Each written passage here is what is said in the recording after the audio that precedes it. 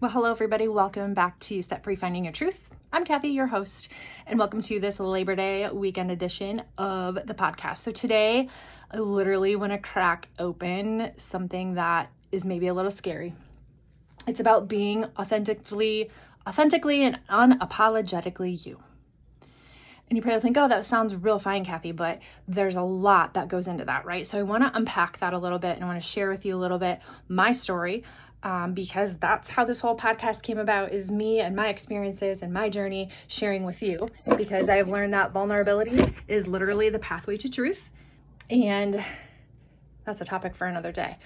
But the thing of it is, I struggled with being authentic for a long time. And let me tell you, it's exhausting AF, because when you try to be somebody you're not, you are constantly like working and putting in a whole lot of energy to be something you're not. And it just feels yuck. Like I just want to throw up. Like I get a stomachache thinking about it. I became a Beachbody coach about, I don't even remember now, 7 years ago. And I remember like just copying and doing what everybody else did. Like that was the legit truth. I'm just being 100% transparent with you, because I didn't know how to do me, because I didn't want me to be judged or criticized, and I didn't want to be doing it wrong. But come to find out, like it was through my own personal growth journey, my own mindset journey, my own personal development, working on the inside work between my 2 ears, that helped me become the person that I am, right? Because we think that we have to fit into a box or a mold and be a copy of somebody else. But like I said, it's exhausting. We have to do the inside work. And I think in the hundreds of women that I've worked with in this facet, it's literally so much resistance. There's a resistance to negativity and a resistance to the work that it takes inside. The work that nobody sees, the work that nobody feels except you, when it comes to this journey of being authentically and unapologetically who you are and who God created you to be.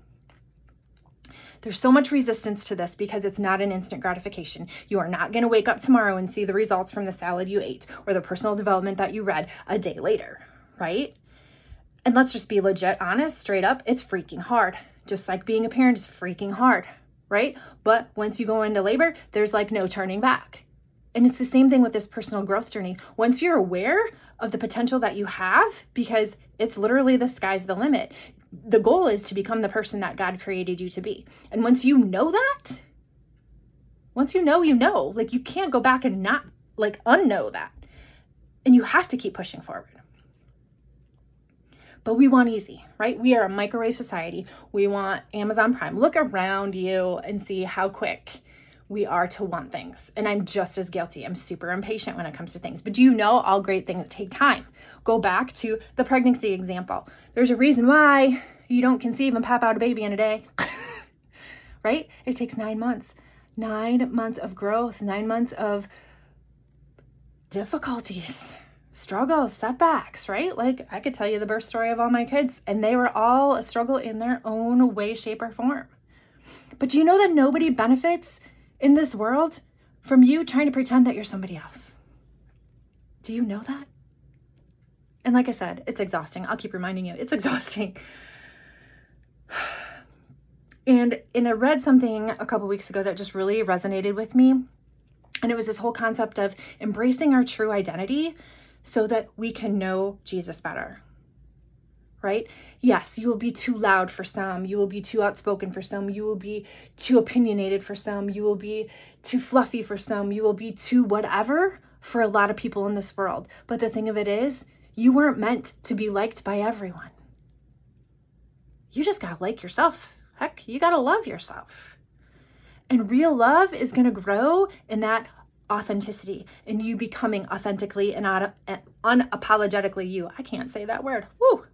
But it starts with you. And you can't fully love others until you love yourself.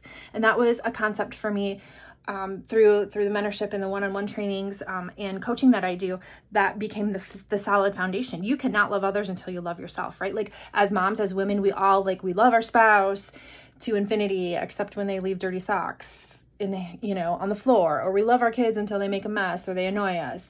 But literally, in order to love them wholeheartedly, we have to love ourselves. And in order to love ourselves, I feel like we have to get to know Jesus better. Like, do you see the domino effect? And I think we try to do it ass backwards, if I'm being completely honest. So the concept of where there's smoke, there's fire. Maybe you've heard of that before. So usually if we smell smoke, it's usually me burning something on the stove, but we got to find the fire. Like, we got to find the source of it, right? So in a world where we tend to smell smoke all the time, but we turn a blind eye to it because we think it's too hard, because we think we can't do it, because at the bottom, at the very core of our being, we don't have a self-love and a self-worth to believe that it's possible. I want to tell you that's all bullcrap, right? I can list to you all the scripture verses where Jesus tells you you are loved, you are worthy, you are able, you are beautiful. The list goes on. You are all of those things, but only to the point where you believe them, right? So I wanted to encourage you to put your blinders on and do the work. Because really in life, there's two options. Number one is hide it. And let me just tell you, it is normal to feel like you should hide. It is normal to feel like you should, like, oh my gosh, I totally messed that up. I'm going to keep that on the DL, right? I was that person for years. I would point fingers. It was always somebody else's fault. And I had all this shame and guilt feelings. And it just feels yuck, like you want to throw up for real. But when you start to take responsibility for yourself, for your actions, take ownership for who you are, and you're like, okay, I get it. Some people aren't going to like the fact that I love Jesus, but I cuss a little. Those aren't my people. It's totally fine. I'm a softie. I'm an emotional person. I'm a sensitive person. I cry a lot. I talk about my kids a lot because they are my world. And if somebody doesn't like that, see ya, bye-bye. I will not put the cost of my peace up for sale because I'm worried about people pleasing to someone else, like, any longer. I won't do that. So you have two options. You can hide it. That's going to lead to loneliness. I remember before I started this journey, I used to complain to my husband, because that's what it was. It was legit complaining. Nobody understands me. Nobody gets me. Blah, blah, blah. Annoying, right? And it was just like, that wasn't true, but that was the truth that I was trying to tell myself to justify the position that I was in when I had the power to change that at any point in time. Your next best choice, your next decision can be the choice that you make to turn the tables on that. So you can hide it, but that leads to loneliness. Or you can embrace it and you can just fuck it up. Like, literally fuck it up. I want you to screw it up. I want you to mess up. I want you to make mistakes. I want you to discover. I want you to figure out what's for you and what's not for you. And you can literally apply that to your faith journey, to your nutrition journey, to your exercise journey, to your relationships. Anything in life, you guys, you can apply this to. Give me the messy middle. Bring it.